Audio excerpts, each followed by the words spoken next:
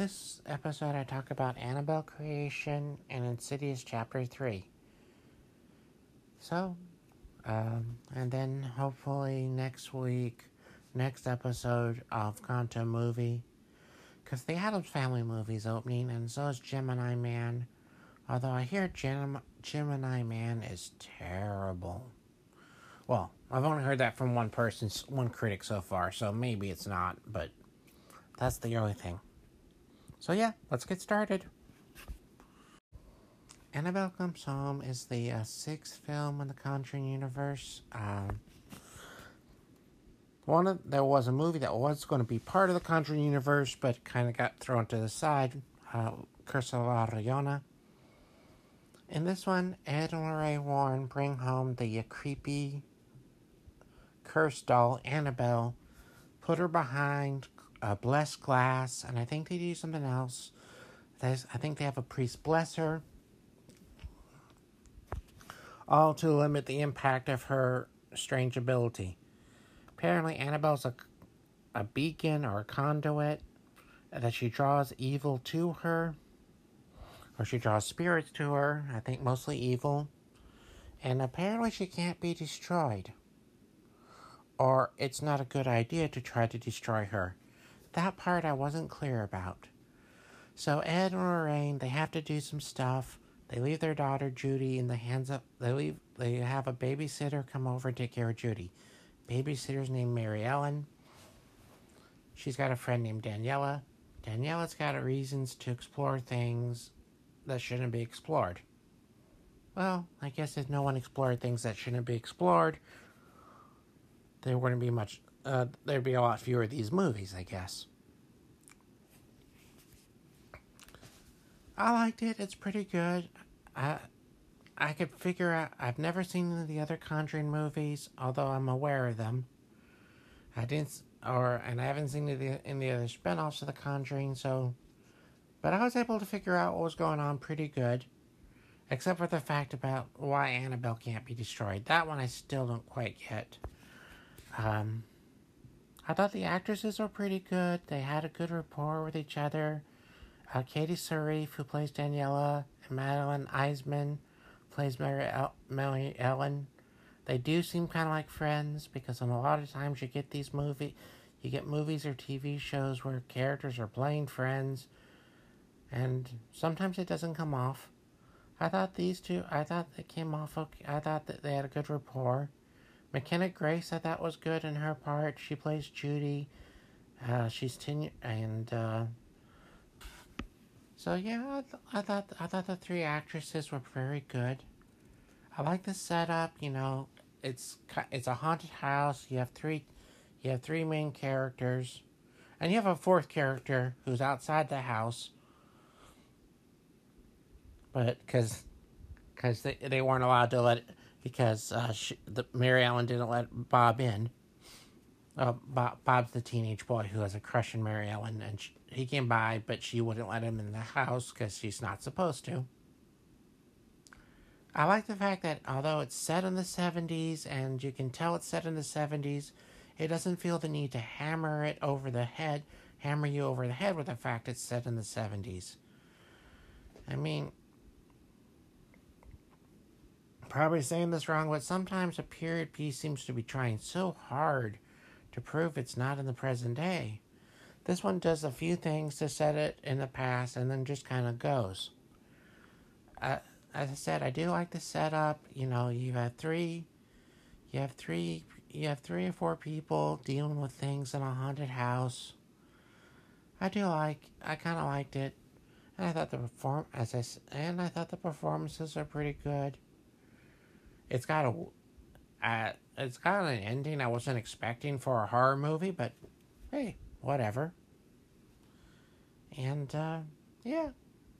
So I guess now that I've seen this one, I can eventually go back and watch those two Conjuring movies I have. And then, who knows? Maybe watch Annabelle and the Nun. And maybe the other Annabelle movie. Maybe one of those other two Annabelle movies will explain why she can't be destroyed. Because that I didn't understand.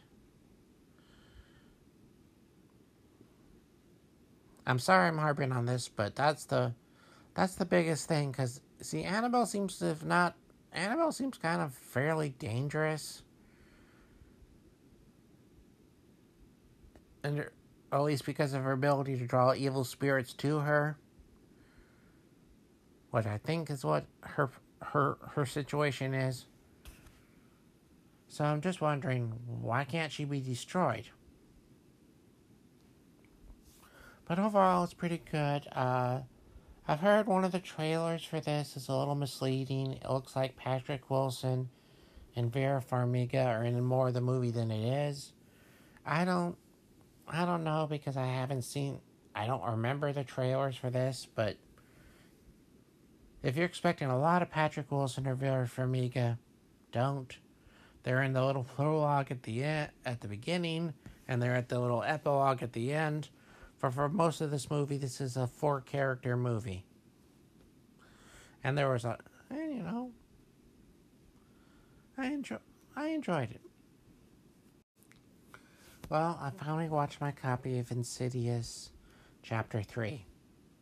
Yes, I have Insidious Chapter 3 and Insidious The Last Key, but not Insidious 1 or 2. I don't know why I buy some of these movies sometimes, but so I did. I think finally watched Insidious 3. Insidious 3 is about a young woman named Quinn. She's still in high school. I guess she's a senior. And her mother died recently. And Quinn has been trying to contact her mother on the other side. Quinn's father is struggling, and Quinn seems kind of lost. So Quinn's been trying to contact her mother on the other side, and Quinn comes to Elise, a psychic. Elise explains that, hey, I don't do this anymore.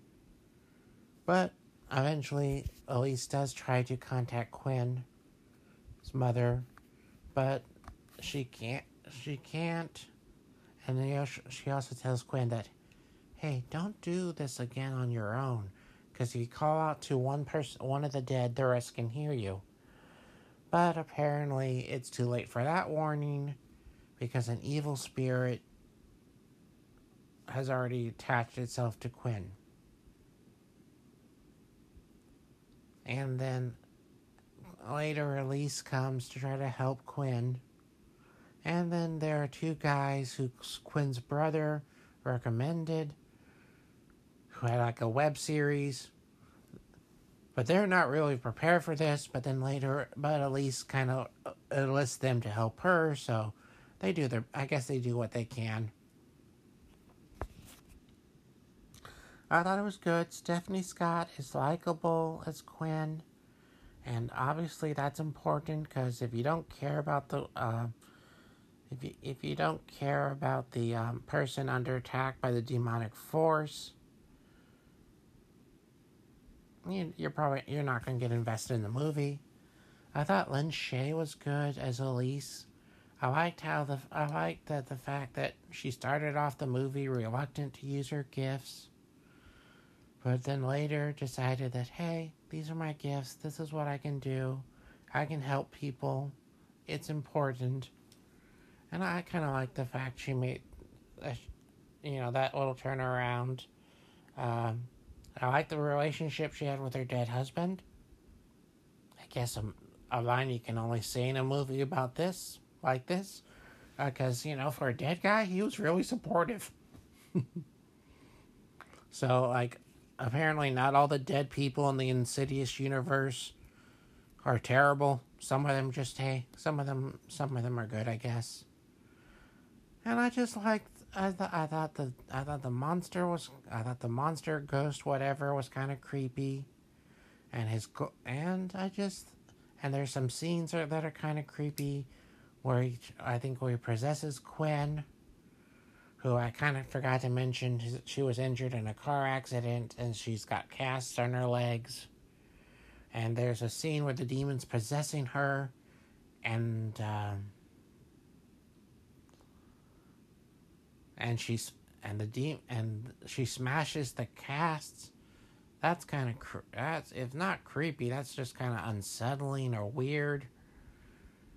I thought it was pretty good. It's not great, uh, but I did enjoy it now that I've finally seen it. I think I bought it 2 or 3 months ago, and it's pretty good. It's got a couple it's got a couple elements that don't quite make sense because I think there's a teenage guy who looks to be her, who wants to be her love interest or seems to have a crush on her, but he disappears at one point and never comes back, and Quinn's best friend disappears. Kind of like that character, although we didn't spend that much time with her, but but she kind of disappears. And I just, as I said, sometimes I like smaller scale movies. And this is, I guess, a movie on a slightly smaller scale because this demon right now, he's not trying to conquer the world. He's not trying to destroy America. He's trying to corrupt or capture one's soul. As I said, I did enjoy it. I'm not, and but now at least I've seen a Conjuring movie and I've seen an Insidious movie, so I at least have a vague idea what the difference between the two franchises is. Although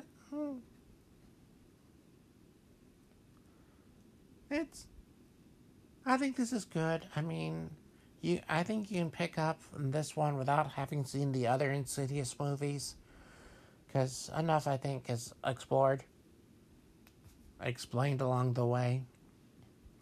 And also, I guess the Insidious movies, although they're in a series, they're kind of a little bit, each movie may stand alone to an extent. It's not like, one movie, well, from what I can tell, it's not like one movie ends, but there are cliffhangers that have to be resolved in the next movie. No, it just looks like these movies, there may be some connections between movies, but each individual movie may stand more or less on its own. I'm guessing. But no, I enjoyed it. Well, that's the end for now, for this episode. I still have The Shining and Pan's Labyrinth.